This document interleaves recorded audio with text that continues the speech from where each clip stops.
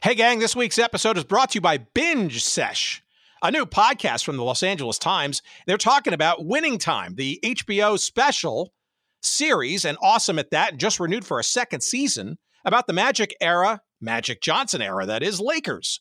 The Los Angeles Lakers in all their glory. You want to hear the real story? Well, join LA Times TV editor Matt Brennan and professional basketball player Kareem Maddox, and you'll hear from actors, TV writers, professors, experts from the Times themselves, people who were there, and the real story behind Winning Time and the Lakers of the Magic Johnson era. Listen to it now. It's Binge Sesh, S-E-S-H, wherever you get podcasts, on Apple, Spotify, or wherever you get them. Give a listen now. And now, here's our show coming up. Cincinnati Gardens is going to come down pretty soon. Its most famous tenant, the Cincinnati Royals of the NBA. And more than 40 years after the Royals left town, a part of them lives on out west. 9 on your side's Ken Brew has the story. Once upon a time, we had the NBA in our town and some decent Royals teams. The Royals of Oscar Robertson, Adrian Smith, Tiny Archibald, and Tom Thacker. Robert Grove remembers some of those players. The club was doing okay, I think, but, the ownership was wanting to make a move. When the owners want to make a move, they make a move. A move that took the NBA away from Cincinnati almost 45 years ago. But before that, Robert Grove became part of Royals history. He's a UC grad, graphics artist by trade, and Grove designed the last logo the Royals used before packing up and heading to Kansas City. I brought it to them totally unsolicited. And they loved it. The Royals were looking for a new logo, so Grove submitted his idea, and the Royals ran with it. And now, 45 years later, Grove's logo has found new life. The Sacramento Kings, the old Royals franchise, will use his logo design for their upcoming season. It's kind of ironic because they're getting ready to tear the Gardens down, and the Sacramento Kings are getting ready to open a new arena in Sacramento. So like the team, the building will soon be gone, but the logo, not yet forgotten. And now, with new life. Ken Brew, 9 on your side. Welcome to Good Seats Still Available, a curious little podcast devoted to exploring what used to be in professional sports. Here's your host, Tim Hanlon. All right. How are you, everybody? My name is Tim Hanlon. You know that by now. The show is called Good Seats Still Available. Yeah, you know that by now. And you also should know that, of course, this is our little weekly escapade into what used to be in pro sports. We love to revel in all things defunct and previously domiciled. And we've got an overdue topic to get you there back into the hoops realm this week. As said clip sets tone for, and let's give the proper credit to that. That's from July 27th, 2016. Ken Brew, 9 on your side. That's also known as WCPO TV, Channel 9, the Scripps station in Cincinnati, Ohio. Hello. Yes, we're going to Cincinnati. And you Sacramento Kings fans, the handful of those that still remain, given the lamentable patch, shall we say, of limited success over the last, decade or two plus now, should know. And if you don't know, this is step right up, because it'll be a very interesting conversation for you. The Kings were domiciled long time ago in Cincinnati for about 15 years of its existence, 1957 to 1972 to be exact.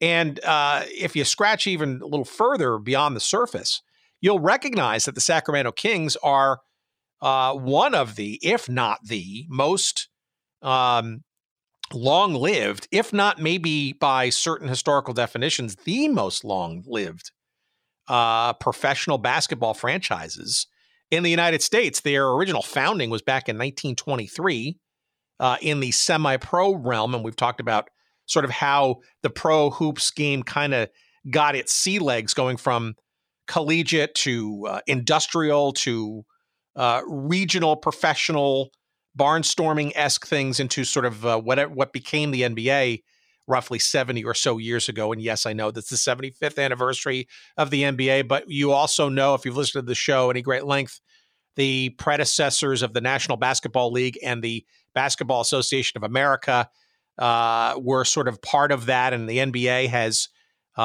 decided that they're going to include the BAA part of that lineage into their 75 years, but not the NBL. But it's a whole thing. But you go back, the Rochester Seagrams, who became then the Rochester Pros, and then by the 40s became the Rochester Royals. This was the team that kind of really was sort of in the NBA in its earliest years. They moved to Cincinnati in 57, lasted 15 years, and that's our conversation this week. We're going to focus on that particular realm of the now Sacramento Kings, but then the Cincinnati Royals with our guest this week, Jerry Schultz. Got a couple of really good books out on the topic, both directly and indirectly. We'll talk about that in a second. But the Royals moved in 72 to Kansas City. Well, actually, Kansas City and Omaha. We'll get to that part of the story, too. Yes, both cities part of the name, the Kansas City-Omaha Kings for a good 3 years, 72 to 75. Then they became the Kansas City Kings fully for about 10 years and then moved to Sacramento in the mid-'80s. It's confusing. It's fascinating. It's intriguing. And even when the Royals became the Kings of both Kansas City and Omaha, the idea of actually them playing in multiple cities, despite whatever their name might have been, was absolutely a thing in the Cincinnati Royals version of the team, too. And we'll get into our conversation with Jerry in a few moments. Cleveland was part of the mix, and arguably the arrival of the Cavaliers as an expansion franchise in the NBA, I think it was in 1970 or so, actually has some pretty strong ties to the, shall we say, extended home games that the Royals played in Cleveland before that franchise in the NBA was granted. Dayton also got a bunch of games. Omaha actually was also a place that the Cincinnati version of the team was playing in even before they moved to become the Kings and semi-domicile in Omaha. So there's a rationale there. And all of that is, and more, we get into. And the Cincinnati Royals, a fascinating story and discussion. The clip that you heard at the beginning kind of sets the tone. Ken Brew at 9 on your side, a piece from July 27th, 2016. A guy named Robert Grove interviewed there, who was the guy who designed the, I think, one of the last versions, if not the last version, of the Cincinnati Royals logo, which has been not only reborn, but continued in Sacramento Kings fashion today. So I hope Robert Grove is getting some, I don't know, residuals or some kind of love. I doubt it. We've explored this on multiple occasions. The sort of graphic designers often hired to create logos for said pro sports teams in the past often do not get to benefit from their work going forward or in perpetuity. And it's sad because the Sacramento Kings logo, if you look at it and compare it directly next to the last version of the Cincinnati Royals logo that Mr. Grove created, there's no mistaking that that's the origin of that came from Robert Grove. A digression, but an important sort of part of the legacy and the story. This is a team that's been all over the place. I mean, from Rochester to New York to now Sacramento, we're going to focus on the 15 years. Crucial, interesting, chock full of history, memorable, of course. Those 15 years as the Cincinnati Royals, Oscar Robertson, Jerry Lucas, the late Maurice Stokes, Bob Cousy was a coach and player. Bob Cousy's still around with us. I think he's 95 now. We'd like to talk to him, of course, if he's sort of willing and able. And just an amazing amount of stories, and you call it a pivot, if you will. It was a microcosm of the NBA's evolution at that time, and the story of Cincinnati as well. The Cincinnati Gardens plays a prominent role, no longer with us, demolished in 2018. All of that and more in our scintillating conversation with Jerry Schultz, the author of 2 books, well worth getting. We'll promote the heck out of him at the tail end of the show. One's called Cincinnati's Basketball Royalty, a look back at 15 years of Cincinnati Royals NBA basketball. That is available as self-published. It's available on Amazon, or go to our website at Good Seats Still Available. Search up this episode number 262. And click on the link, and we'll get a little referral love when you do that. There's the paperback version. There is the Kindle version. And also, Jerry has a brand new book out that came out just a couple of months back in paperback called Jerry Lucas, Mr. Ohio Basketball. You can find that link and that book as well through our website and or on Amazon too. And yes, Mr. Lucas will be a prominent component of our chat coming up in a few moments' time. How about a promotional message? Well, geez, who else could it be this week, frankly? We're in Cincinnati. We're reveling in one of the golden teams, if you will, of Cincinnati's professional history. So we've got to go back to oldschoolshirts.com. They're domiciled in Cincinnati, for God's sakes, and lots of great stuff. You know, again, that it's pop culture history as well as defunct and forgotten sports team histories, all in quality T-shirt form. It's a trove. They keep adding more and more stuff all the time. Amazing logos, amazing quality shirts, different colors and schema and all that kind of stuff. You can search them up by various collections, like you want to focus on bars or restaurants or amusement parks. You want to focus on just specific cities. Maybe there's a sport that you want to sort of dig deep into, perhaps even leagues themselves.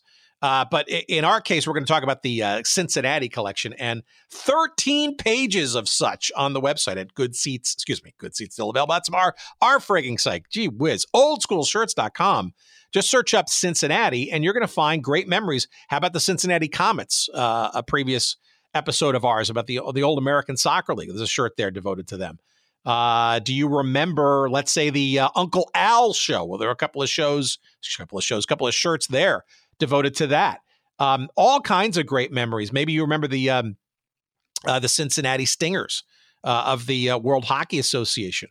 All kinds of great Cincinnati memories. We're talking WLW T-shirts and all kinds of stuff at oldschoolshirts.com. Again, not just Cincinnati, pick your city.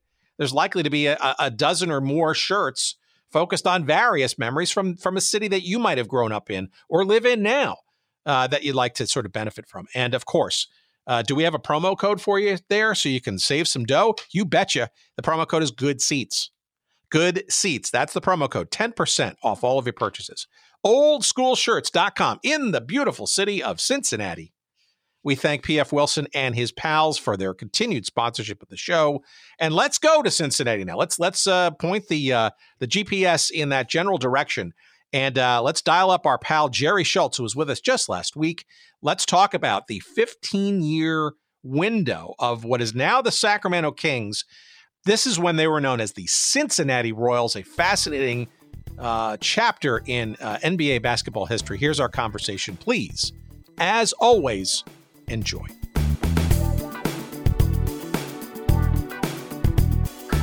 Before we kind of get going and I sort of pepper you with questions, maybe you could give our audience a little bit of background as to sort of how you came to this story and, having read your introduction in particular, right? It proverbially fits, right? It's the, if you don't see a book about a particular topic and wonder why, well, here's your opportunity to write one. And it looks like that's what you just did for this. Yeah, that is pretty much it. I've been reading about basketball most of my life, the pro game especially. And I live in the Cleveland area, and the Royals actually used to play some games up here in the 60s. And I wanted to get a book and read more about those teams, and which were actually very good for a while. And I was on the internet about 2007 or so, and I was searching around, and I didn't see one, and I ended up talking to some people online in Cincinnati and elsewhere, and I found out there wasn't one, so I decided to take a shot at it and write a book. And I'm guessing some of this had to do with fandom, perhaps when growing up, or maybe introduced to pro sports, and maybe the Royals in particular at that time. I mean, if anything, we've learned over the last 4 or 5 years of doing the show, right? A lot of interest for teams, especially ones that don't exist anymore, even just eras of teams that still do, especially if you're a guy, an All-American kind of type guy. Uh-huh. There's a certain period of your life, right, from, I don't know, ages 8 through maybe 14, 15 or so, where you're impressionable. And if you're inclined towards sports at all, the teams that you go and see for the first time and root for kind of get etched in your memories, maybe ongoing. Oh, no doubt about that. The early 70s was just an amazing time in sports because you had multiple leagues in some of the sports. The NFL had just had a merger. In the early 70s, you still had the NBA and the ABA. And so, yeah, it was a great time to be a kid. So when you decided that you were going to sort of go after this story and kind of fill in the, 15 years or so of the Royals in Cincinnati, what did you 15 years. What did you think you knew going in, and how did you sort of approach it? I mean, was it going to be a linear kind of year by year kind of thing, or like how did you think you were going to approach this topic? Because clearly the team had moved on and then some, and obviously had a very peripatetic history even prior to, right? So in many respects, that narrowing just to those 15 years, it's hard not to ignore what came before it and obviously what's come since. Well, I knew some things about it, just being a young fan. I knew a lot about some of the players that they had, Oscar Robertson, Jerry Lucas, Nate Archibald. So, and I knew that they had been very competitive in the mid-'60s. So I did know some things about it, but it seemed to me that the most practical approach to writing it was to write it chronologically because, the stories all feed into each other. They're not independent of each other. They come from each other. So I wanted to get to the beginning and even before the beginning, to lay the foundation for those stories. Well, maybe give our audience a bit of a sense of sort of the prelude a little bit, like how this team wound up in Cincinnati in 1957, because this was a team prior to that had very deep roots, and perhaps now through the Sacramento Kings is one of the oldest persistent and uninterrupted franchises in the history of the league. In all of its sort of the predecessors, right? The feeders that became the NBA and even the sort of semi-pro corporate teams and stuff, and in a somewhat out of the way place when you look at the history of this team, Rochester, New York, of all places. Right. Yeah. Oh, yeah. Once you dig into the history, it becomes very interesting stuff to see that even something like pro basketball sort of loosely follows the flow of the history of the country itself. Rochester basketball emerged right after World War I, and the Royals came into existence right after World War II in Rochester. And Rochester was the kind of town that would probably give basketball a chance. Basketball was not a major sport. It was sort of the indoor soccer or arena football of that time. And so you were going to secondary locations, not Buffalo, but further north to a city like Rochester to get an opportunity for something like this. Yeah, they were also part of, back in the time, you say 1945 or so, right? This thing called the National Basketball League, which itself was a forerunner of the Basketball Association of America, which, depending on one's view of history, is fully incorporated into the NBA's history because that then merged. And so there's a fascinating sort of tributary that a semi-pro Rochester team sort of kind of evolved into pro Rochester basketball and then ultimately into the NBA. But clearly a strong enough franchise to stick around despite its quote unquote secondary market nature at that time. Well, yeah, they had remarkable success, really, based on a couple of things during the war years, 1945, because, they had a really committed leader in Les Harrison, and they were able to land what we would call today a superstar player in Bob Davies. And so these were the kind of things that allowed them to achieve an early success that a lot of their contemporaries, even bigger cities and better funded teams, weren't able to achieve. And so the Royals were really a remarkable story in the 40s and even into the 50s before they came to Cincinnati. So, but by the time the 1950s roll along, give us a sense of sort of why the team was not very long further destined for Rochester, and why Cincinnati? Because the team was doing pretty well, like in the NBA in 1951, they won the NBA title. Right. You know, not more than 6 years later, they bolted for Cincinnati. What was the appeal of Cincinnati? The problems perhaps with Rochester as a market, and I guess the question is why? Why Cincinnati for this team? That's a great question. The thing is that the Royals didn't have much of a home arena, which tells you kind of how small time pro basketball was back then. But they played in an arena, the Edgerton Sports Center, I think it was called. And it was 4,200 seats. And the city wouldn't expand it. And so there wasn't any public money to improve it. So that was all the team could draw. Even had these top teams, that were beating the Lakers and winning the NBA title. 4,200 was what they could pack in. And they tried like heck to do something with it. And but the team was already far along in debt in Rochester, which in 1956 also got a hockey team, the Rochester Americans of the American Hockey League. So they had competition locally.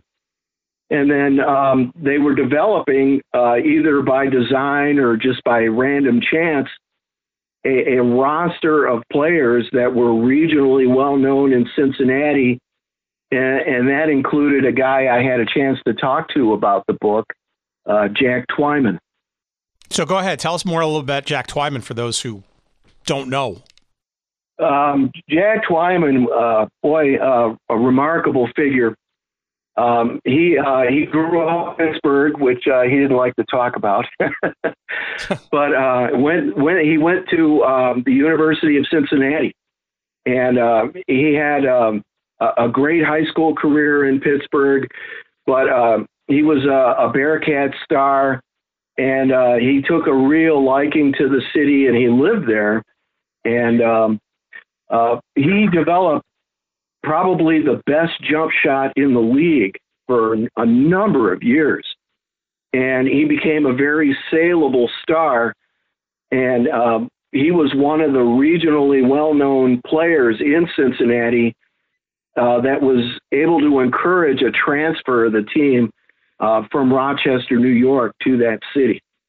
Well, he wasn't the reason they moved, but certainly he was kind of he had just been with Rochester for a little while, but certainly was a built-in local draw, right, versus relocating and then finding local players, right?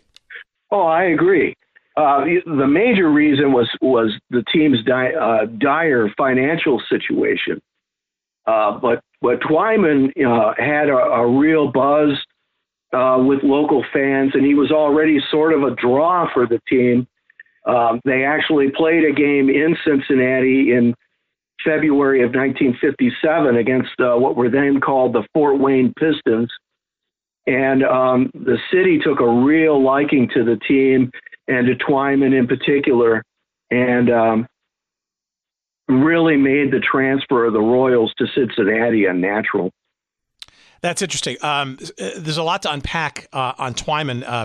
Just a couple of points. So number one, obviously, he's as a player is in the Basketball Hall of Fame. He's also in the College Basketball Hall of Fame as well. Mm-hmm. His number's been retired a ton of times. But he's also, and we kind of jump around on this show. But he's also an interesting figure in conjunction with another very well-known player from this era. He sure is. By the guy named Maurice Stokes, and maybe a little bit about sort of that relationship and who Maurice Stokes was in all of this, because certainly a memorable name for a number of different reasons in this period of the franchise's history.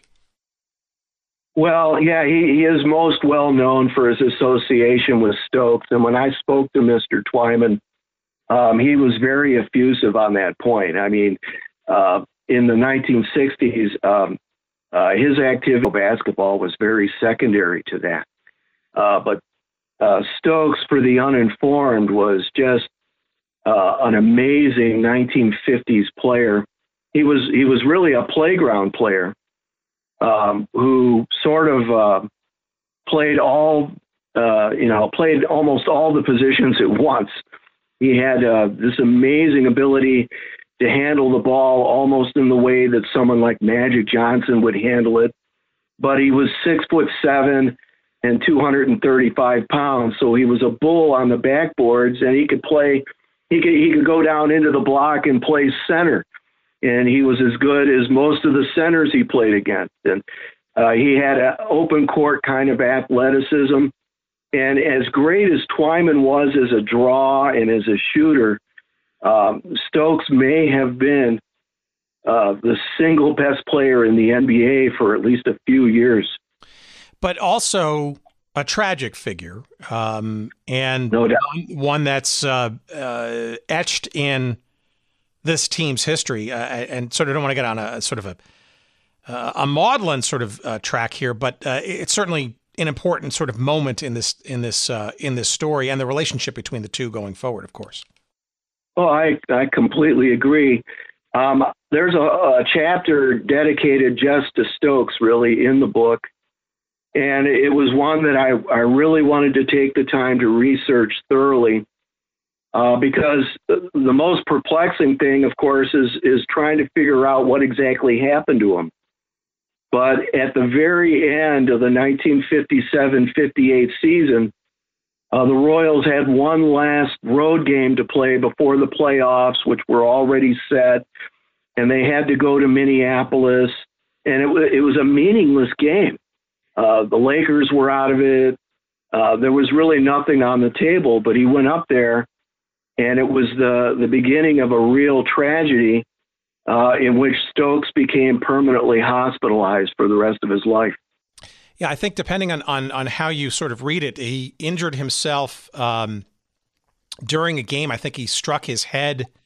I don't know if it was on the backboard or on the floor, and he was unconscious. I guess just chasing a rebound, sort of in the gameplay. But I think maybe some of the confusion that you're sort of referencing was also that I guess he came back to play in the game. The old smelling salts thing. We're talking about the sixth, right? After all. But it seems like, based on what I've read and some of what you've written too, that it might have been exacerbated by sort of a pressurized or depressurized airplane trip thereafter in terms of travel.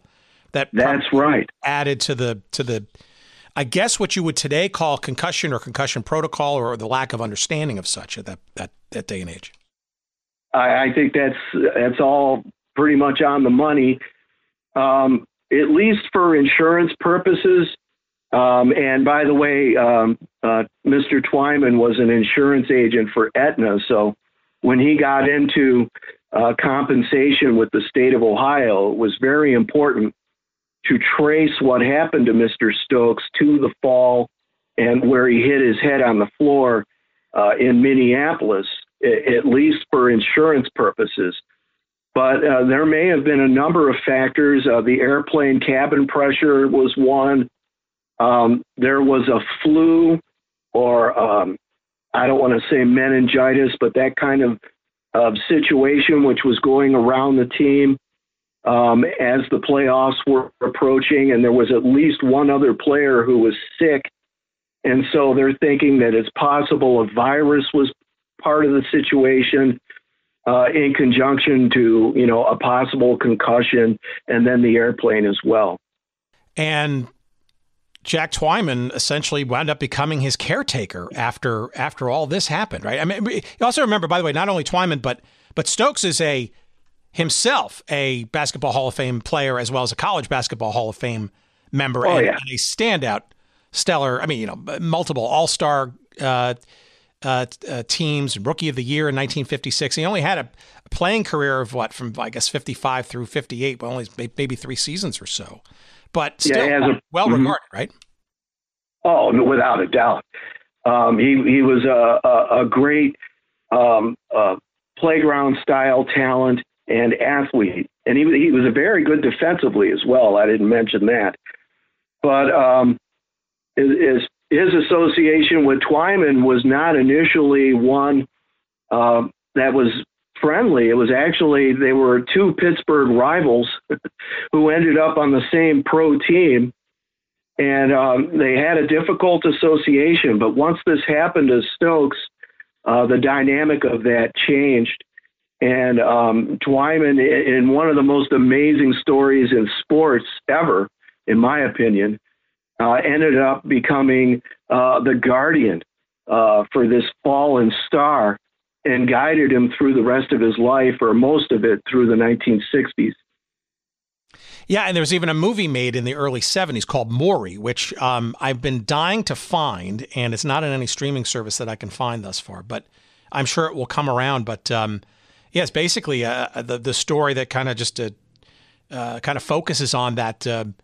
I wouldn't call it a buddy film, right? But in some respects, in many cases, it kind of, was a relationship that, is inspiring and goes beyond the sport, and to the point where now the NBA recognizes both of them with something they call the Teammate of the Year award, which they give to the league's, I guess, what they call sort of the ideal teammate award, and their legacies, if you will, are entwined and forever memorialized, which is, perhaps belatedly. I think the NBA didn't bring it in until about 2013 or so, but still something that is at least ongoing in terms of memory of both of these stellar stars, players, and people.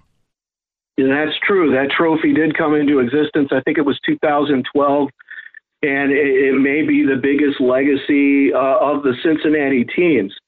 And that was really part of what made researching the team so interesting, is it had stories like this, although there's very few stories like this in general, which made the Royals team really distinctive, not just among NBA teams, but all of sports, in that you had a story where, two teammates ended up in a situation like this, and one was actually the guardian of the other. It's just really amazing. I think most people, though, probably, if they do remember the Cincinnati version of what are now the Sacramento Kings, the Royals, certainly remember, I guess you could characterize it as an era dominated by the Big O, Oscar Robertson, luckily still with us. I don't want to sort of, simplify it too much, but it's hard to deny the literal and figurative outsized contributions of Oscar Robertson circa 1960 for this team. Well, without question. And in fact, it's another story with the team is his arrival to the Royals was actually absolutely crucial to their even being able to continue as a franchise. In 1950, they'd only been there a few years, and they were already stumbling there in Cincinnati, you're saying? Oh, without a doubt. Their very first year in 57, 58, they ended up losing money. The Harrison brothers from Rochester, they were livid. They put the team up for sale. And that led to a number of situations over the next few years where the league actually and the city actually passed the hat to keep the team going. And one of the great stories about the team is that in 1959, you could buy a season ticket to see the Royals for 1960, the following year, when Oscar Robertson showed up. So they were actually selling him a year in advance of his arrival because he was a territorial pick for the team.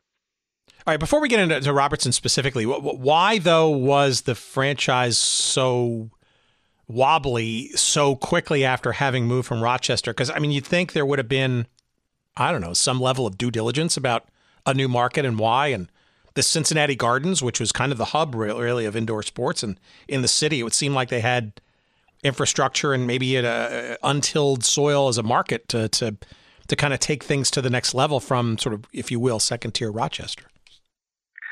Yeah, I looked into this too, and initially everything started off very sunny for the team and the city. The local baseball Reds were supportive. and there was a place within a strong college basketball community for the Royals. But the thing is that 1957 was also the year that Robertson emerged with the college Cincinnati Bearcats in December. And so they were actually found themselves competing with the Bearcats for basketball fans in Cincinnati. And for a number of years, they actually lost that battle. And it even continued after Robertson joined the team. It was very interesting stuff. Interesting. So clearly, so as you're hinting, right, I guess kismet, the overlap of Robertson as a local standout on the college scene, it almost seems like what you're maybe intimating is that the team almost needed to absorb that, if you will, local phenomenon into the pro game and go out of their way, I guess, to try to make it worth his while and the league's while and with the other teams to get him to play for the local team on the NBA front. Yeah, his signing was actually one of the most important the league saw during that era, because the NBA at this time was only 8 teams, and half of them really didn't make any money. And the worst of those was the Royals, which, who had just relocated with a bag of debt from Rochester. And after Maurice Stokes went down, they went through 2 brutal losing seasons. This was a team that had a hard time putting 1,000 fans in the Gardens to see this team. And so they were deep in debt when he showed up. And, he had a lot of leverage to sign his rookie contract. Well, I mean, I'm ignorant as to sort of what the called the draft or how players got from college to the various NBA teams at that time. I got to think there were some, I don't know, machinations and other things behind the scenes to engineer his coming to Cincinnati, or I doubt he could just sort of walk across the street and just sign a contract. For about 10 years, the NBA employed something called a territorial draft pick. There you go. And it was actually created by one of the league's big 4 leaders, Eddie Gottlieb, who ran the Philadelphia franchise. And he came up with it so that he could maintain the rights to local star Wilt Chamberlain, who had moved on to Kansas when he started his his college career. So he wanted to make sure that he had the rights to Chamberlain as a pro, and he came up with this concept. And so the Royals were actually just as big a practitioner of this, and they used the territorial pick to make sure that Robertson, the local Bearcat, was going to be a Royal. They also used it to secure Jerry Lucas, who had played high school ball in that area. All right, before we get to Lucas, just let's obsess a little bit about the Big O. To say he was a dominant player, not only for the Royals, but this is obviously clearly one of the league's all-time best players and well-regarded, champions of all time. Explain. I mean, we're talking about a good solid 10 years in Cincinnati. I mean, look, if this guy can't sort of make the franchise somewhat popular or a must-see, there's probably no other guy that could be doing this at this time for the Royals. I don't think so. To kind of understand Robertson in the 1960s is to sort of appreciate a player who had a level of respect on his team that maybe hasn't been matched. I mean, you sort of have to think about like a Michael Jordan or LeBron James, where this is the guy, he's going to have the ball, and he's going to bring it down, and he's going to run the offense. I mean, he really was the quarterback. But he was so multi-skilled, and I don't think he gets enough credit for being such an intelligent player, that he was able to adjust in varying situations. And one of the stories I came across in researching the team in the 60s is that there wasn't an opponent that Red Auerbach of the Boston Celtics respected more than Oscar Robertson, and that says a lot. Well, yet, though, the team itself, right, and we can fill in some of the other names that sort of were part of those teams. They were, I guess, I think in the abstract, people would sort of say relatively, middling during the course of the 60s. But I think that, frankly, denies not only just the sheer outsized power and skill and stardom of a person like Oscar Robertson. But I mean, they were competitive, certainly in the first part of that decade, right, where, they were a consistent playoff team. Now, they didn't get past their division, either the finals or the division semis, but, they were at least a competitive team and in the mix, right, yet never sort of getting over that sort of hump into, I guess, what you would call sort of the championship sort of zone of life.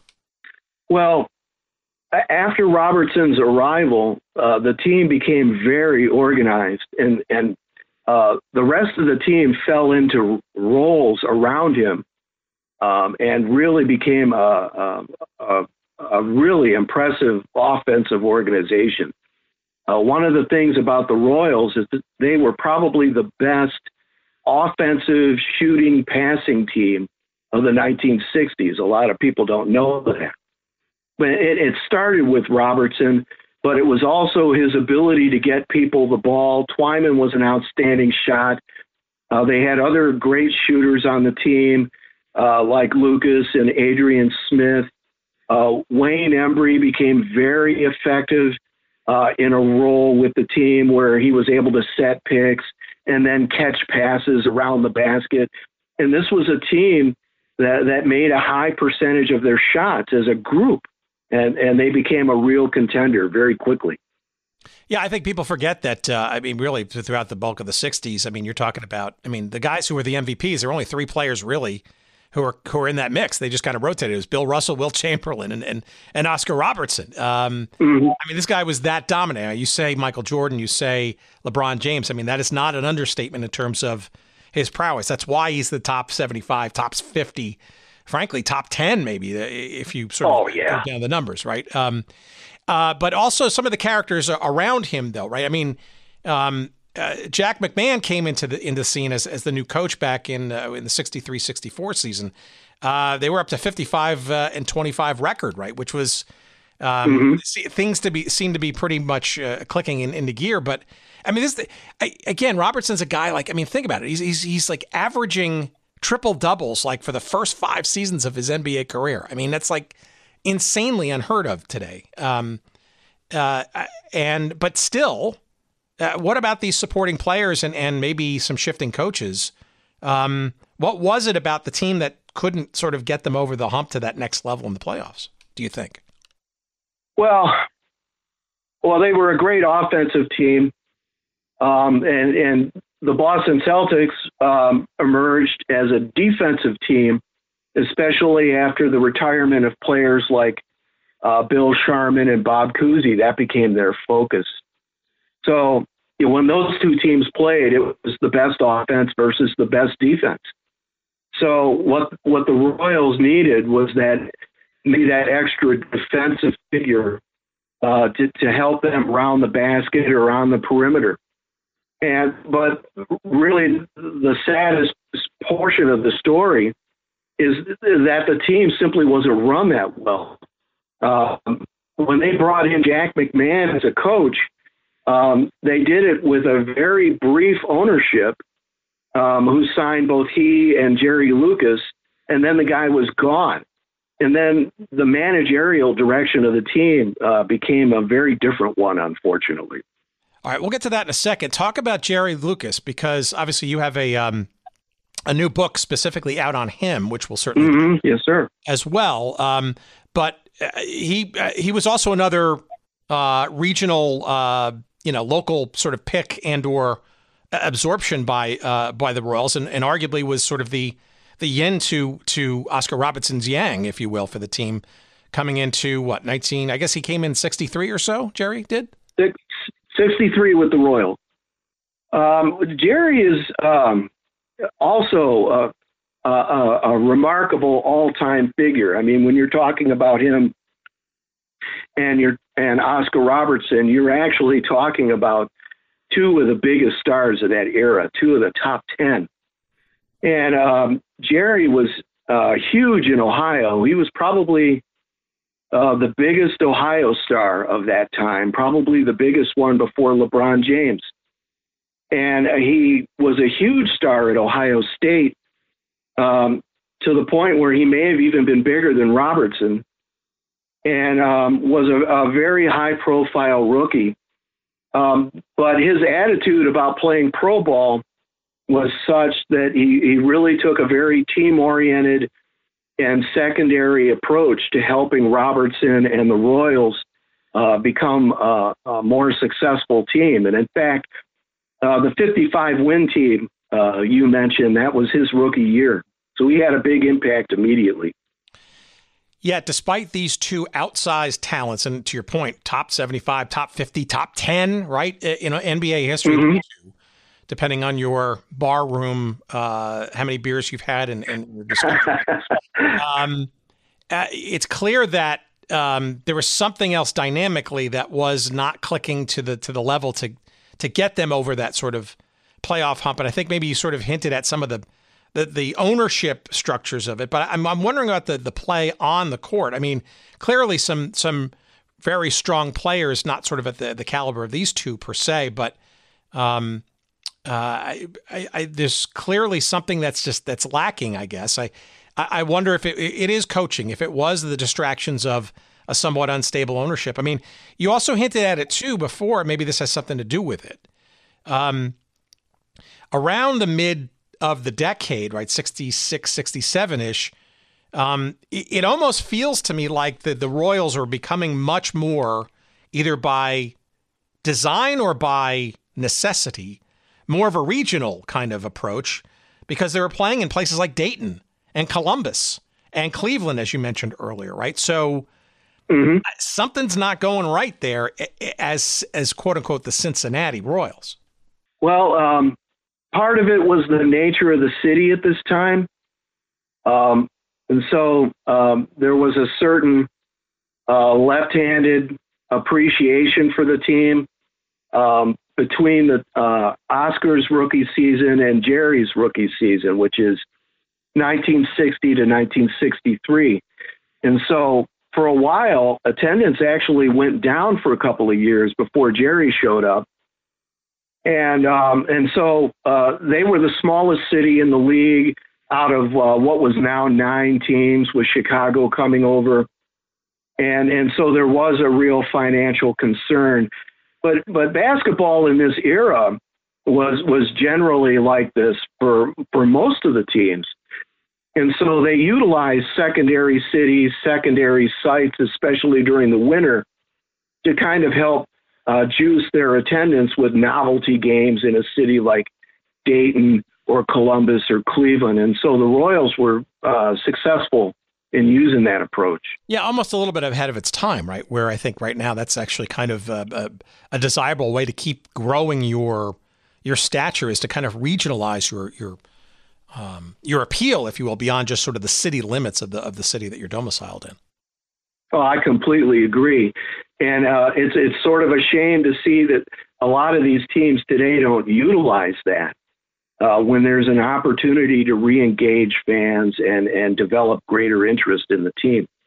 Now, some of this also is interesting, too, because it overlaps into another dynamic we've sort of discovered over the years, right, which is certain cities of certain sizes over the decades, especially with some of the challenger leagues that you sort of mentioned before about the 1970s and, markets and expansions and all those kinds of things, right? In the background of this, right, is the Cincinnati pro sports landscape, largely dominated by minor league teams, and obviously the Reds being, obviously one of the oldest baseball teams, right? But other than that, right, indoor winter teams, right? No pro basketball until the Royals arrived. No pro hockey still at the NHL level.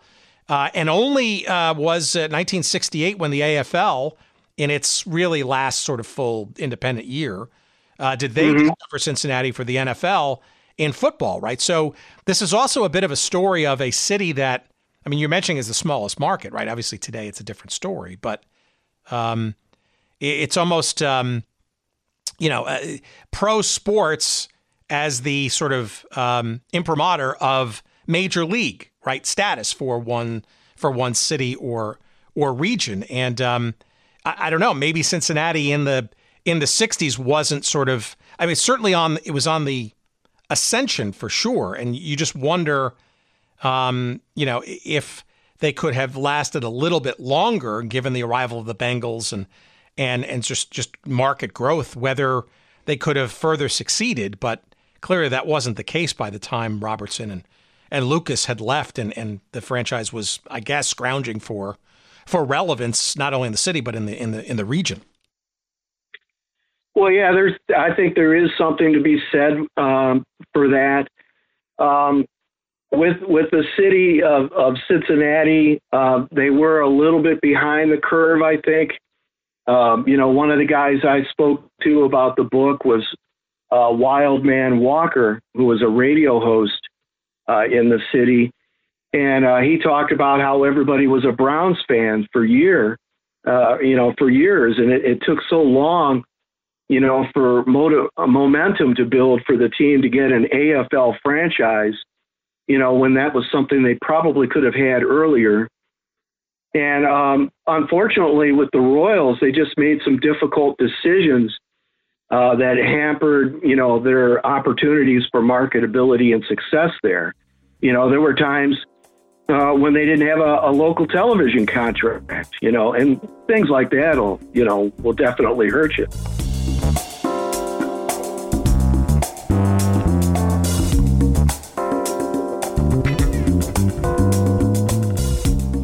All right, what's this? Binge Sesh. Binge Sesh. Hey, all of a sudden I'm Buddy Hackett. Binge Sesh. It's a great podcast. For sure it is. It's the brand new podcast from the Los Angeles Times. Again, it's called Binge Sesh. Thank you, buddy, but that's how you pronounce it. And why should you listen to it? Well, hey, did you listen to our episode with Jeff Pearlman back in the day? We talked about the USFL. Well, as you know, Jeff is a prolific sports nonfiction writer, and his book, Winning Time, was the impetus and the inspiration for this wildly successful and controversial at that HBO series Winning Time about the Magic era, Showtime, Los Angeles Lakers, the team that changed America and the NBA for sure. And Binge Sesh from the Los Angeles Times is the place it's a companion, I would say, to the great series.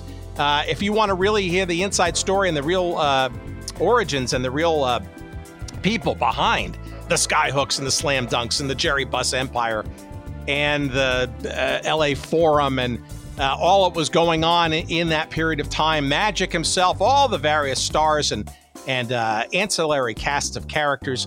It's about the basketball, but it's about so much more than just that. You'll hear from actors and TV writers, professors, experts from the LA Times, people who were there, and it's a fun romp. And it's co-hosted actually by the LA Times' TV editor Matt Brennan and professional basketball player Kareem Maddox. You may remember him from his collegiate days as a star standout at Princeton and a current member, I think still, of the U.S. national 3x3 team.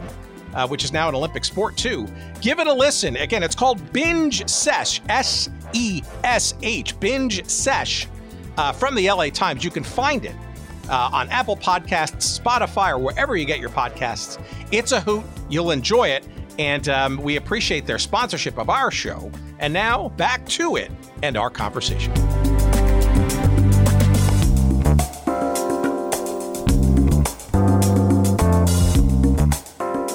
How about the Cincinnati Gardens in particular? Was there anything unique or special or challenging, I guess, perhaps about the arena in which you were playing? I mean, you mentioned it's relative. Well, I'm just curious as to, obviously, that's where the minor league hockey stuff was going on. Good, bad, indifferent, non-factor or a factor in its inability? Actually, the Gardens were a big factor in Cincinnati getting the NBA franchise.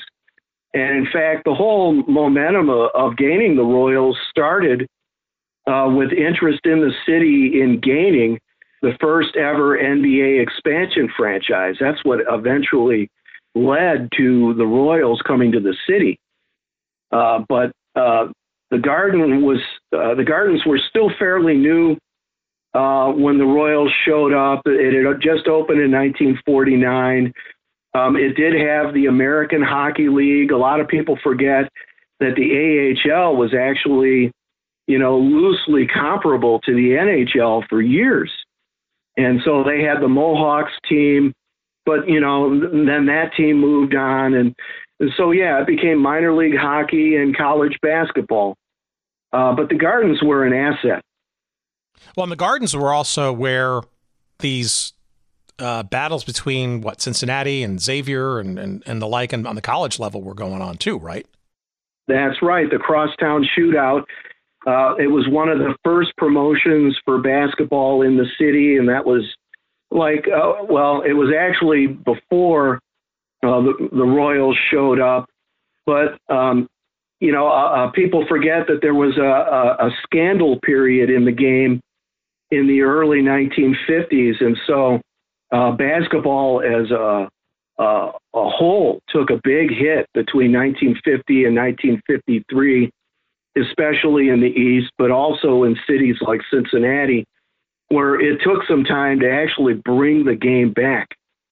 And as hinted earlier, and we've seen this in other sort of locations too, as in our exploits of the basketball scene, is that, would it be fair to say, even despite a Jerry Lucas, an Oscar Robertson, an all-star game in '66, competitive teams in the at least early part of the '60s, that the college game was really more the it thing than the NBA variety at that time, or is that too simple? Oh, yeah.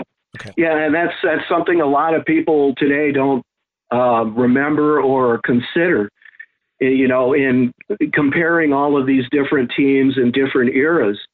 The college game was actually bigger than the pro game, at least into the mid-'60s across much of the country, certainly in Ohio. And so the Royals were actually up against that when they were promoting the team, even with both Robertson and Lucas. They were actually competing with the college game in the state. Yeah, and this is also a time where, and this obviously went into the 70s as well, the NBA, I guess you could say this was probably, of the quote-unquote Big Four, was probably the most unstable of the big sports leagues in the country. I would say, the NBA ran fourth for a long time. Yeah, and it was sort of which is odd. But it's, you look at sort of the NHL, right? They didn't discover expansion until 1967. But, for their sake, those six teams for decades, right, were solid, centrally, if you will, controlled by the overlords of the sport, right? It was strong to the extent that the six markets were, stable and all that stuff. But the NBA, it still was trying to find its footing. That doesn't mean like teams like the Knicks and the Boston Celtics weren't sort of, gigantic draws in their own right. But, you're mentioning a team, despite some outsized talent in the Cincinnati Royals, still having a hard time making a go of it for various reasons. How about the ownership, though? I think we kind of danced around it, but the ownership of this team from its days coming into Cincinnati till its departure in the early 70s, which we'll get to, that doesn't strike me as being, the word stable doesn't sort of come into mind for that either. There were kind of multiple ownership issues and transitions and entities, I think, right? Oh, yeah, and they demonstrate that that instability. But the ownerships of the team are themselves a great set of stories, and it begins with Harrison, who brought the team over from Rochester, and he's a Hall of Famer. Yeah, he's a basketball guy. He's not an outside money guy, right? Oh, no, not at all. The guy was completely devoted to the game from the 1920s forward. Just an amazing figure. But, he couldn't make a buck in the 50s with it, and so ended up selling the team. And, in fact, for a while, they didn't have a buyer for it. And it was a very cautious situation where the NBA talked the Garden's ownership into taking on the team, knowing full well that they didn't make any money. And so there was almost kind of a public corporation for the Royals, led by Thomas Wood. And then eventually a Bearcats booster, Warren Hensel, ran it for about a year before it was bought by another amazing sports figure, and that was the concessions king, Louis Jacobs. So Jacobs, is he kind of the first real money guy maybe then in the ownership ranks? Of those, no question about it. In fact, Jacobs very quietly and secretly may have been the richest owner figure in the league. That's how much money he had, but he didn't spend it on the Royals. He was an investment guy. He loaned out money. He was sort of a private banker. Yeah, interesting. And one of his sons is, I think, the owner of the Bruins today, and one of the world's richest people, Jeremy Jacobs Sr. But untimely though, Lewis died in '68, and it almost, I don't know if this was the reason, but it almost seems like it was the beginning of the unwinding of whatever this era of the franchise was. Well, I agree.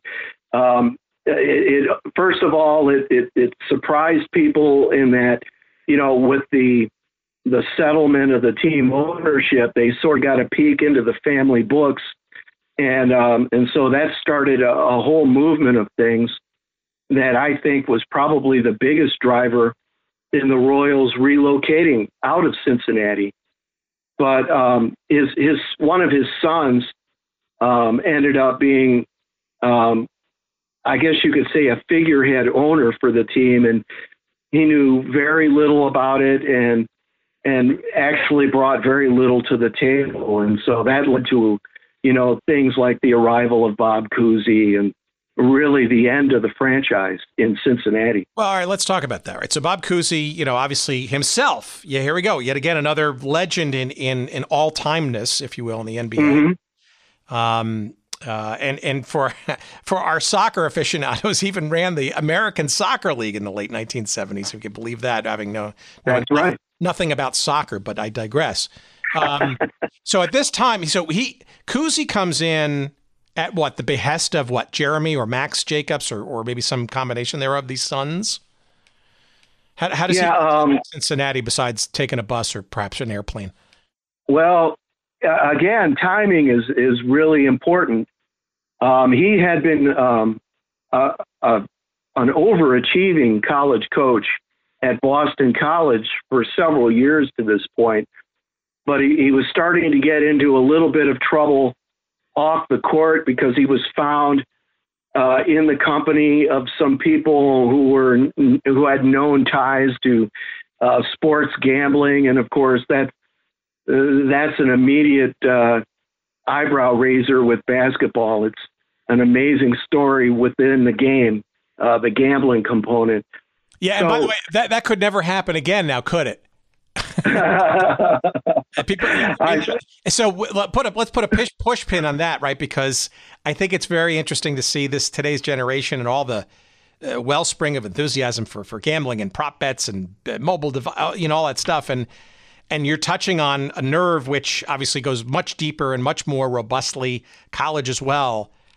Mm-hmm. Just to know how third rail-ish this was back in the day, to think that something like that can't happen again, and perhaps even more in a more sinister manner today. But again, that's the old man yelling at the clouds. Sorry, I didn't mean to digress.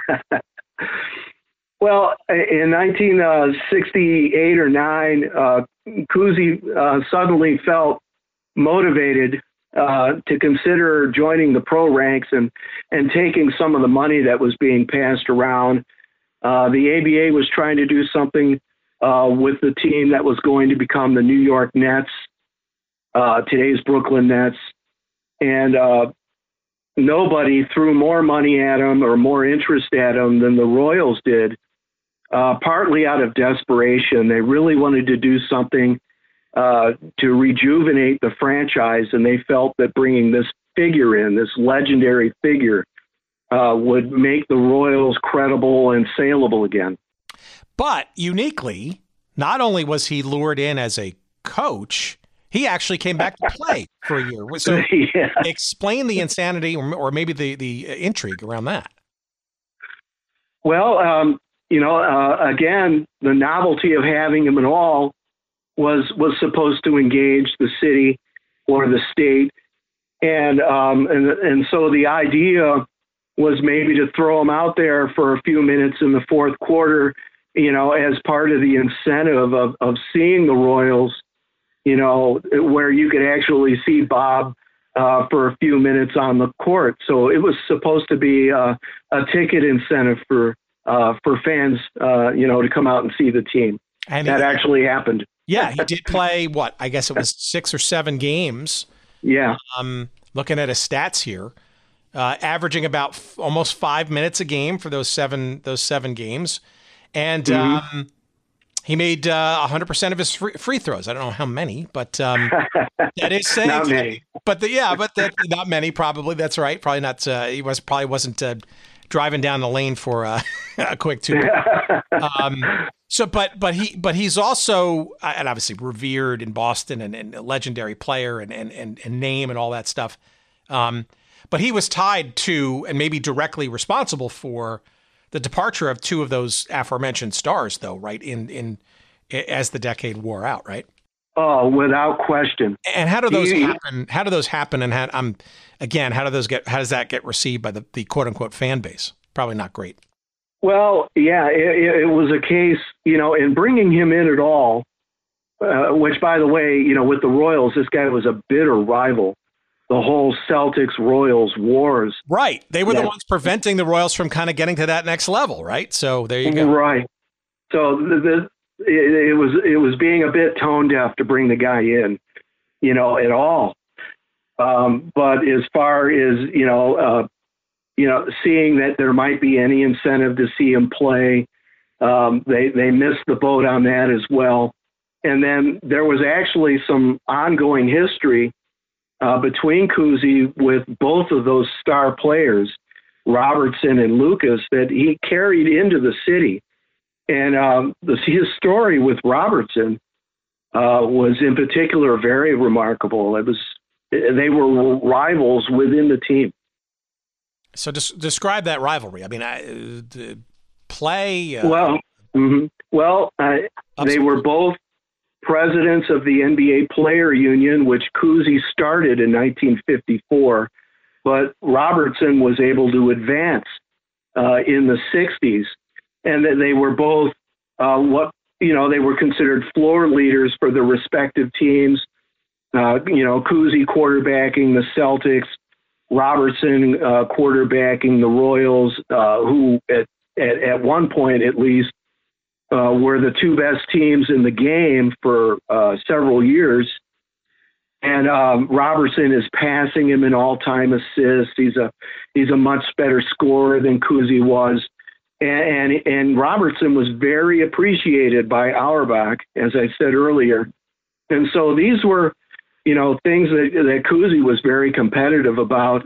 And the Royals team, the management of the team ended up taking a very adversarial view of Robertson, and bringing Cousy in was actually part of that. And driving him out as part of that dynamic? Well, they wanted to the franchise. It was a matter of authority, I think. This was a player who was, making contract demands, and the Royals were not. They were not a glamorous, spendy team. They were very tight with their nickels, and this was a guy who could command pay raises at the end of each season. And so they really wanted to rein him in and contain him in the name of profits. I think that was the biggest thing. So was it Cousy then? I mean, so was Cousy the one responsible for the departure of Robertson and Lucas, or was it sort of a quote unquote team effort for them to both back to back? With Robertson, it was more of a team thing. I think it was 1967, 68. Robertson only played 65 games, still a lot of games, but management was irate that he would call himself out on the day of a game. And so there was really kind of a management level interest in trying to move him, trying to come up with situations where they could, get him off the team or at least to accept a trade.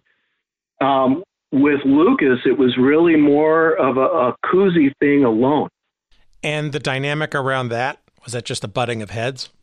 Well, and it was kind of an odd thing, but Cousy wanted to install a different offense, and the Royals had already been a very strong offensive team.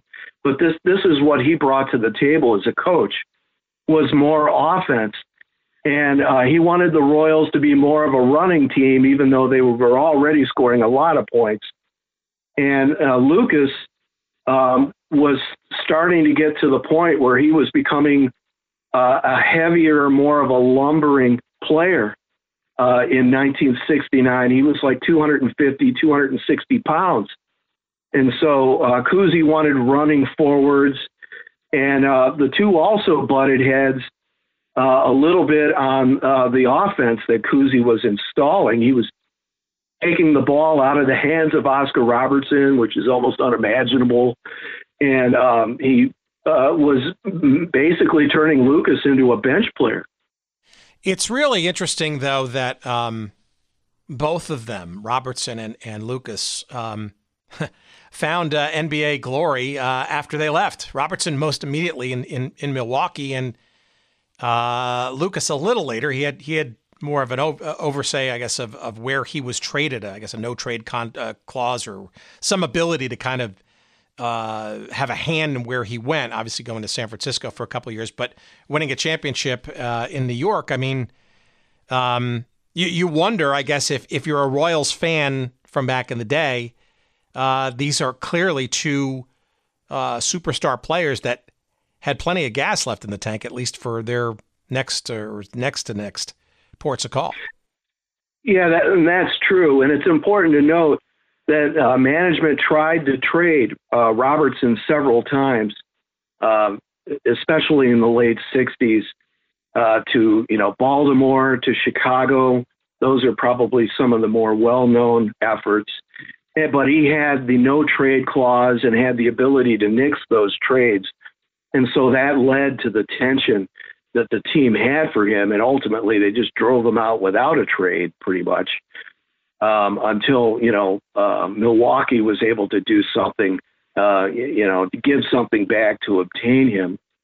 But, yeah, Lucas was able to negotiate his trade out of the city and then negotiate his trade to New York, which was a very good situation for him. Yeah, and the halcyon days of the New York Knicks, still to this day, that era. Oh yeah, Dollar Bill and DeBusschere and Walt Clyde and all of those and having grown up in New York, it's just it's still tangible today, and sadly, it's perhaps the one of, if not the sort of golden eras of that team. But I, again, digress. Let's get into the demise. We've kind of hinted at, we're now clearly in the midst of some of the dynamics of that. Here's a team come 1970, 71, 72-ish, is clearly either on the hunt for another location or is a fait accompli. Maybe some background as to, if you will, some of the last days to the extent that you can talk about them, and why Kansas City, Omaha, which tells you something right away. Why is that the sort of promised land? Yeah, another great set of stories. But when they brought Cousy in, they actually ended their annual slate of Cleveland games that they had developed over the several previous seasons. And the Cleveland games were sort of a supplement to declining Cincinnati attendance that the team started to experience in the late 60s. And so when they gave the Cleveland games up too, the finances of the team, again, became a real concern. They took in a general manager figure who had absolutely no experience in the league, but he was a promoter of small college basketball in the Midwest, Kansas City, Nebraska, Iowa, Kansas. And the motivation of the team at that point under Louis Jacobs was gaining concession contracts in different arenas around the country. And so these were things that were playing into each other, and they were actually establishing something of a basis for Omaha and Kansas City even before the team actually moved. Well, now also, part of this, I think we just danced around it, is that Cleveland itself got an expansion franchise in 1970. That's true. I'm guessing, so I guess the outsider and the naive in me, which is quite substantial, would say, so did that have a direct effect on maybe accelerating Cincinnati's departure from that market? I'm wondering the calculus of adding Cleveland. Perhaps the league office thought there would be a local rivalry kind of instantly, but maybe not. Actually, the league had a long-time fascination with Cleveland, even as far back as the 40s. There was a time when you couldn't get anyone to return a phone call from NBA salesman about the establishment of expansion franchises. And the city of Cleveland really had no interest in it. It was a hockey town. But there were several efforts in the 60s before the arrival of the Cavaliers where they tried to get Cleveland in the loop. Jerry Lucas was part of two of those efforts, by the way. And was one of those the Pipers, the George Steinbrenner Cleveland Pipers? That's right. Yeah. The Pipers, who were actually a league champion in another rival league, the ABL. And there was also an effort to get Art Modell to be an NBA owner in 1968 that a lot of people don't recall or remember. But he almost ended up with the Cleveland expansion team before it ended up being the Cavaliers with Nick Maletti. But it feels to me, though, that if anybody should have had, I don't know, right of first refusal, for lack of a better term, for the Cleveland market, it would have been the Royals, right? Given especially the number of games that they had played over the years there.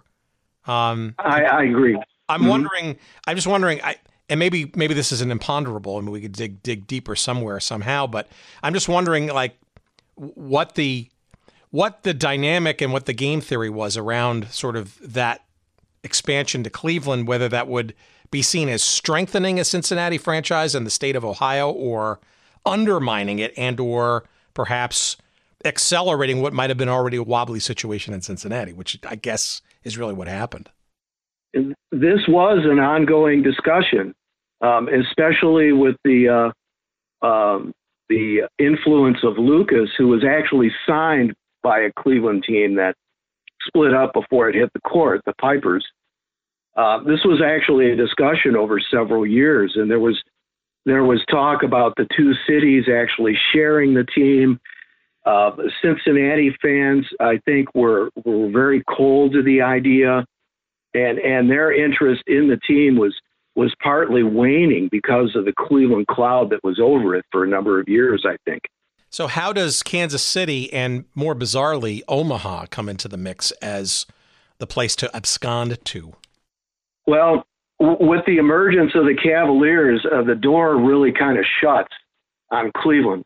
I mean, they have their expansion team, although initially it's not a very good one, but at least they have their team.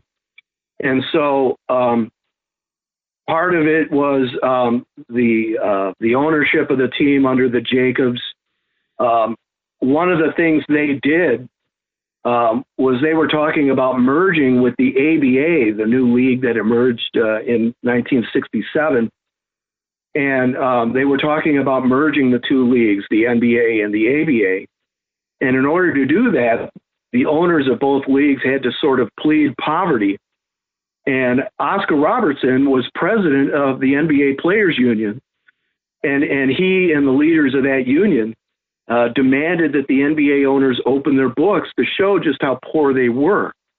And so the sticking point on the merger actually was the Royals. And what they discovered about the Jacobs ownership in 1970 and then in 1972. Interesting. So this is also hauntingly similar. Well, not similar, but parallel. I mean, the Cincinnati Stingers were actually one of the sticky wickets in the WHA's eventual absorption by the NHL in years later, too. It's very interesting because Cincinnati, here again, just at the precipice of greatness, I guess, as major league indoor sports, and not sort of climbing that summit. The curiosities just continue. So Kansas City, I can understand because clearly it's a baseball town. It's an AFL becoming NFL football town. It's always been pretty strong as a minor league hockey thing, and obviously basketball at the college level. So it seems like a natural fit.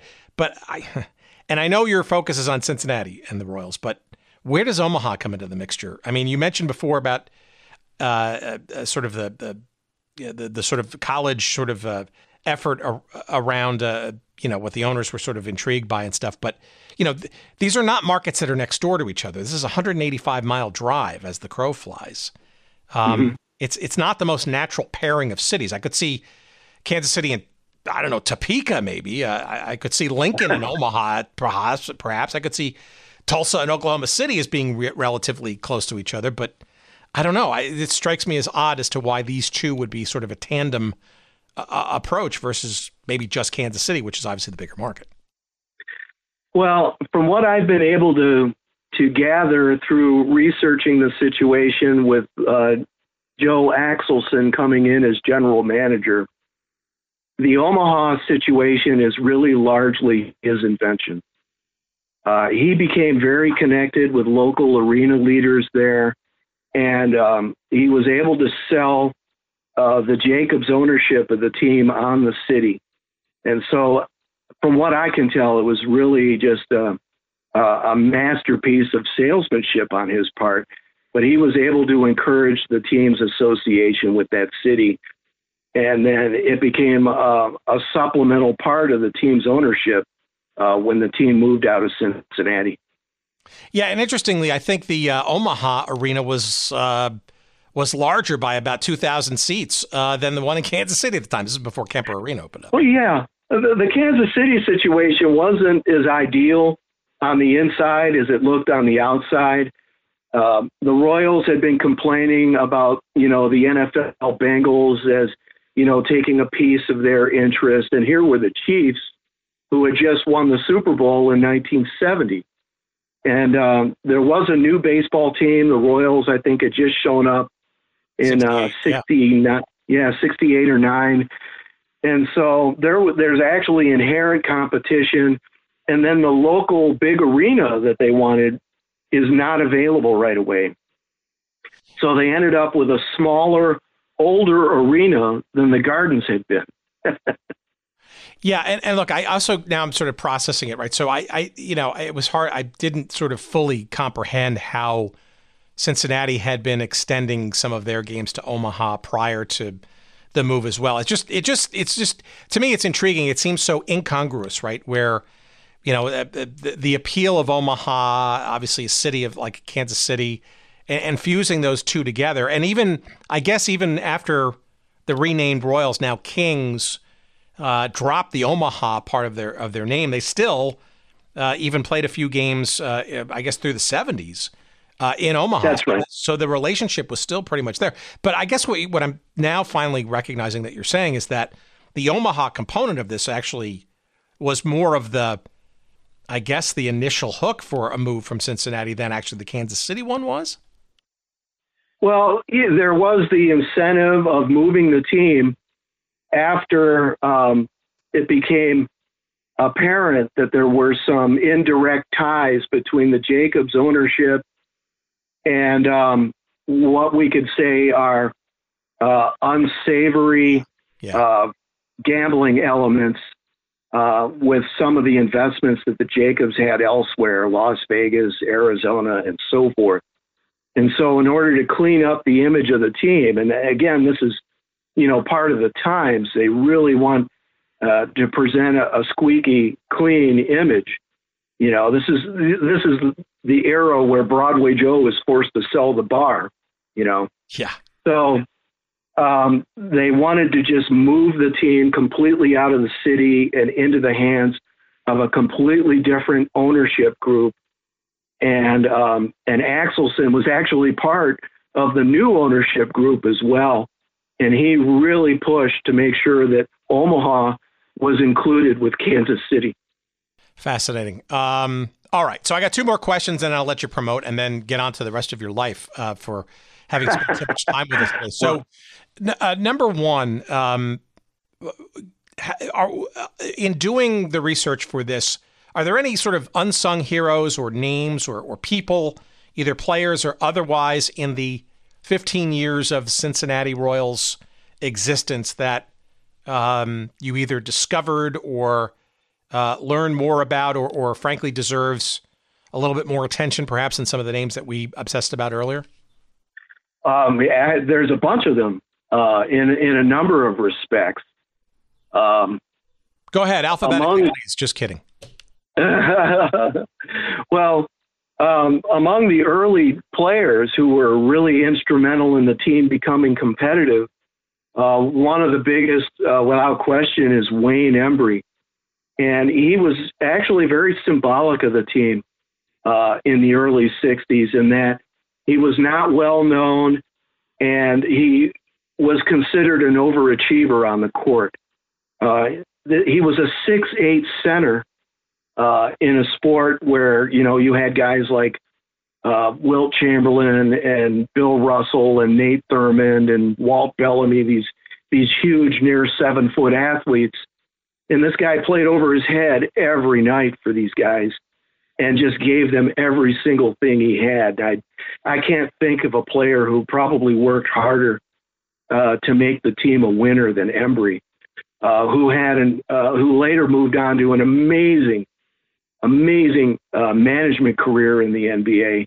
And so he's a cutting edge figure in sports as a whole, as somebody who moved into management after being a player who almost didn't even play in the league. One of the last stars the team had was Nate Archibald. And I'm racking my brain to find a guy like him who was, 5'11", under 6 feet and had his impact as a player. He was just devastating on the court with the ball. He could go left on anybody, and opposing teams would guard him in layers because he would always get by the first guy. And so somebody else had to cut him off on the way to the basket. That's how lethal he was off the dribble. And he was a guy who could score 40 points pretty much on anybody during his last year in Cincinnati. And he didn't get nearly the amount of attention or respect that he should have. Those are two guys who come to mind.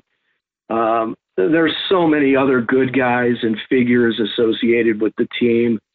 The entire team is really a succession of good guys, good-natured people within the community and the city who were a part of a good story for 15 years. So the other question then is the legacy, and we asked this question a lot of folks involved in delving into stories about teams that are still around in different incarnations and forms, right? And the Royals clearly continue to live on in the currently somewhat woeful Sacramento Kings, but not always such. I guess the question in there is this: where in your mind does the 15-year history period of the Royals in Cincinnati live. How much or how little have the Kings remembered it, keep it in their storyline? Would it be better suited, or arguably is it still, to the extent it's still remembered, rooted in Cincinnati itself, or perhaps maybe in Omaha or some other place? Clearly a lot of teams that exist today in the big leagues have varying degrees of, I guess, either success or take enough effort, frankly, to go back and remember. Sometimes cynically, to make a buck on a new old uniform, so to speak, or a logo design or some T-shirt element or whatever. But frankly, sometimes lovingly, or maybe forced by outside issues that force them to remember what came before them. So I guess the question in there is Sacramento Kings, good, bad, indifferent to the Royals part of the history, and or, where in your mind does the Royals history best and truly live for those who remember? At best, the Sacramento Kings have been indifferent to the Cincinnati teams. There was an effort to remember them when the Sacramento teams were winning. They retired the numbers for Twyman and Stokes, and then also Oscar Robertson. And so to them, that's really the Cincinnati years, or the team as a whole. It really sort of begins and ends with those two stories, the great Twyman-Stokes story, the two great teammates, and then Robertson, who might be the greatest single player under 6'9" to ever play in the league. So Sacramento kind of is its own animal. They remember their own stars, their own international players, and the rest of the previous stops are largely dismissed. Joe Axelson was actually part of the departure of the Kansas City Kings to Sacramento also. So this guy ended up being reviled by the fans of two marginalized NBA cities, Kansas City and Cincinnati. And Rochester is just sort of this pro basketball city that's somewhere in the great attic of sports. It's sort of sitting on a box somewhere in the back, waiting for somebody to dust it off again. But the story of the franchise in Sacramento really only begins and ends with Sacramento, unfortunately. Well, look, and that's and we've heard that plenty of times. There's a whitewashing, if you will, or I think, frankly, mostly cynically. I mean, what best case of late is the on again, off again enamorment or love affair with the Hartford Whalers franchise in Carolina with the Hurricanes in the NHL. That's still a very sort of raw wound in at least a current and previous generation of Hartford Whalers fans. Some love it because it revives the memories of that team. Yet it's also hijacking, frankly, the history of a format of the team that didn't exist and arguably was responsible for its relocation. You bring up the Rochester part of it again. One wonders where that 1951 NBA championship, the only one, by the way, of the current Kings franchise in their history. That's right. You wonder where that final championship banner lives. Number one, I'm assuming it hung in Cincinnati Gardens when they were in Cincinnati. But number two, I wonder if it hangs in whatever the arena is now called in Sacramento, at least nominally as a part of the long-standing history of that franchise. There's no banner. The Royals actually lost money winning the NBA title in 1951.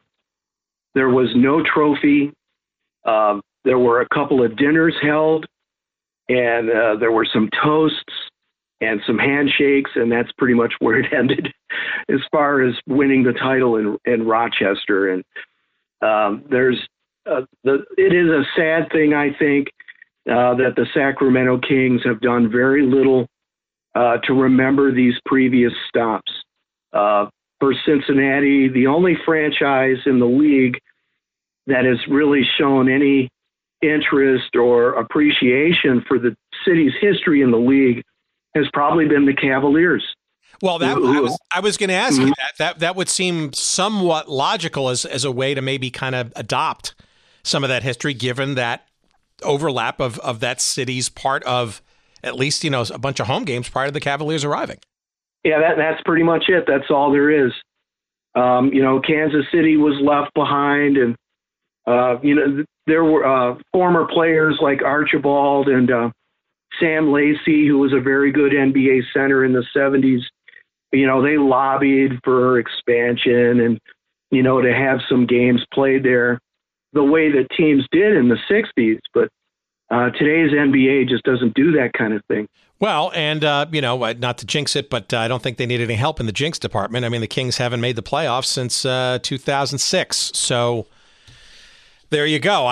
No new championship to remember on the horizon. But maybe, sadly, it'll take a championship run to then unearth the memories of that 1951 championship season. And the articles and the stories that come from that of like, hey, this is not the Kings' first, ever, championship, but we're still very far away from that. But, I don't mean to sort of obsess too much on it, but it's a constant question we ask for a lot of these things. And in certain situations, it's pretty direct. It's pretty well absorbed and kept in said teams' histories.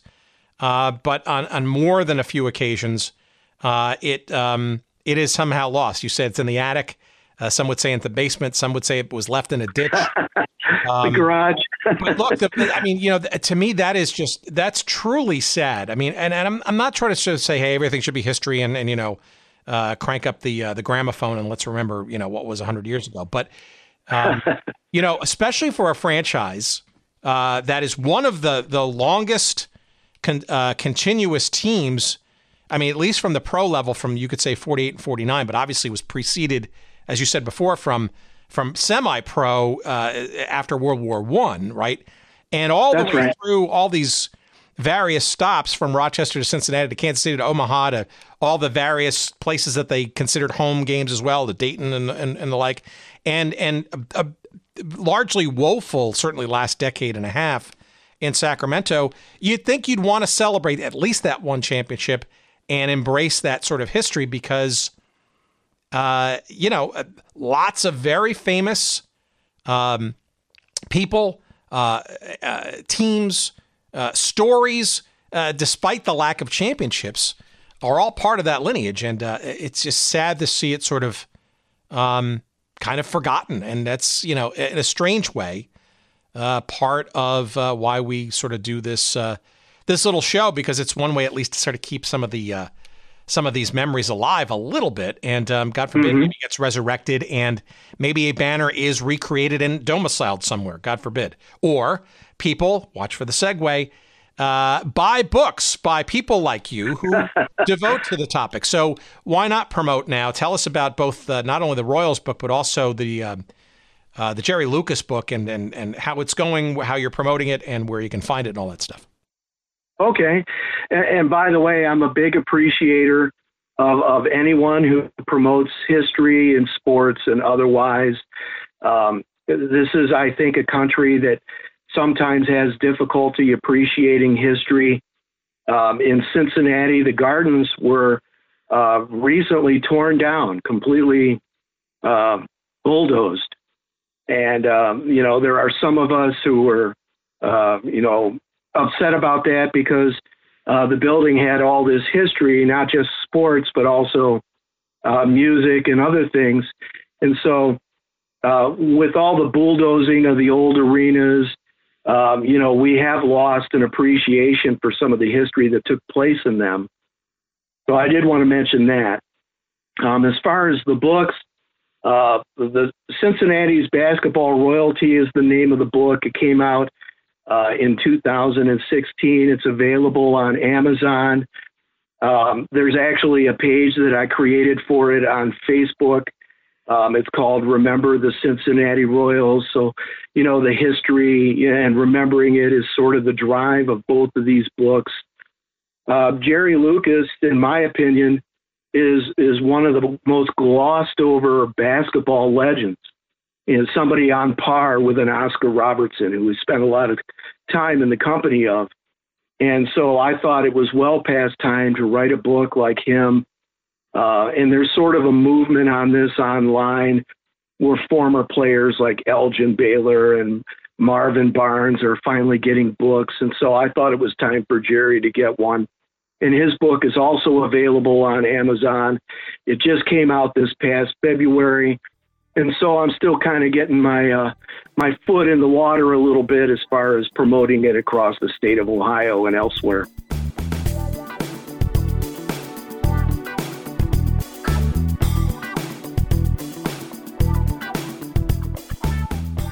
All right, you Sacramento Kings fans, let's get on it. Let's get into your history. The two books you must get from our guest this week, Jerry Schultz, Cincinnati's Basketball Royalty, a look back at 15 years of Cincinnati Royals NBA basketball. That book is available in paperback and in Kindle form on Amazon, or if you want to go to our website at goodseatsstillavailable.com and search up this episode with Jerry, episode 262, that is. And you'll find a convenient link there, and you'll give us some referral love by doing so. We appreciate that.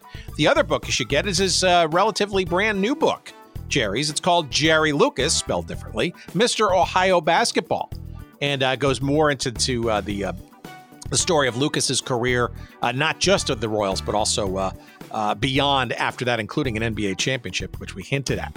And again, you can find that wherever good books are found. But again, our website, goodseatsstillavailable.com, that's where we post all of our episodes. So if your podcast feed somehow doesn't give you the first 150 episodes of our life, well, they're all there on the website for you. You can get them that way too. But the best way, of course, to make sure that you get every single stinking episode that we do going forward is to subscribe or follow us wherever you get good podcasts. We're available just about wherever you can get them.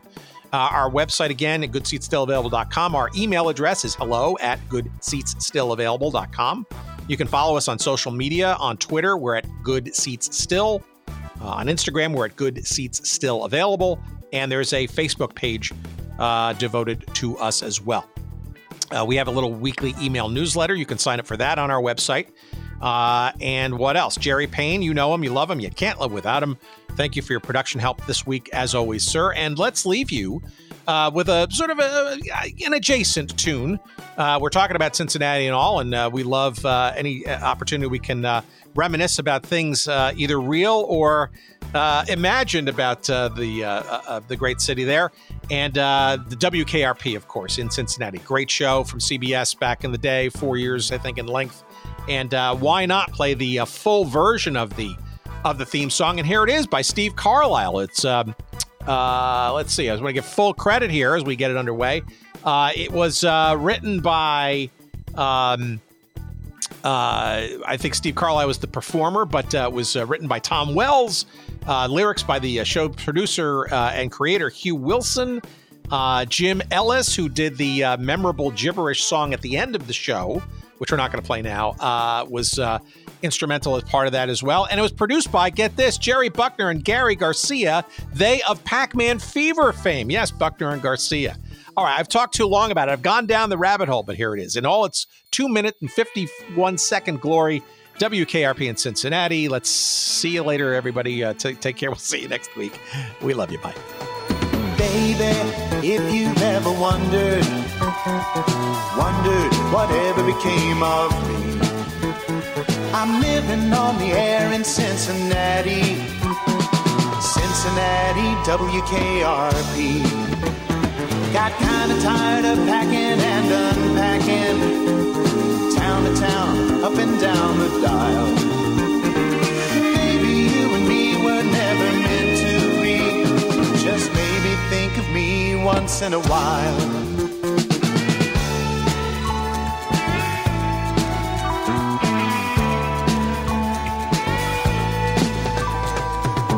up that highway, leaving you behind. Hardest thing I ever had to do. Broke my heart in two, but baby, pay no mind. The price for finding me was losing you. Memories help me hide my lonesome feeling, far away from you and feeling low. It's getting late, my friend, my love, I miss you so. Take good care of you, I've gotta go.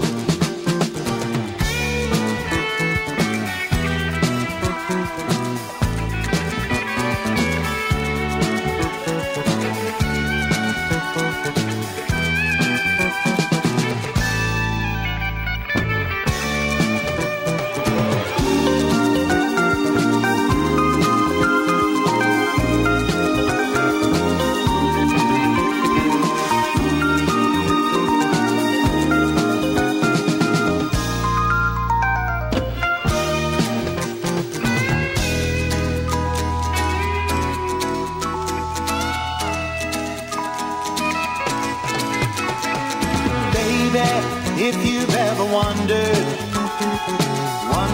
whatever became of me, I'm living on the air in Cincinnati, WKRP. Got kinda tired of packing and unpacking, town to town, up and down the dial. Maybe you and me were never meant to be. Just maybe think of me once in a while. I'm at WKRP in Cincinnati.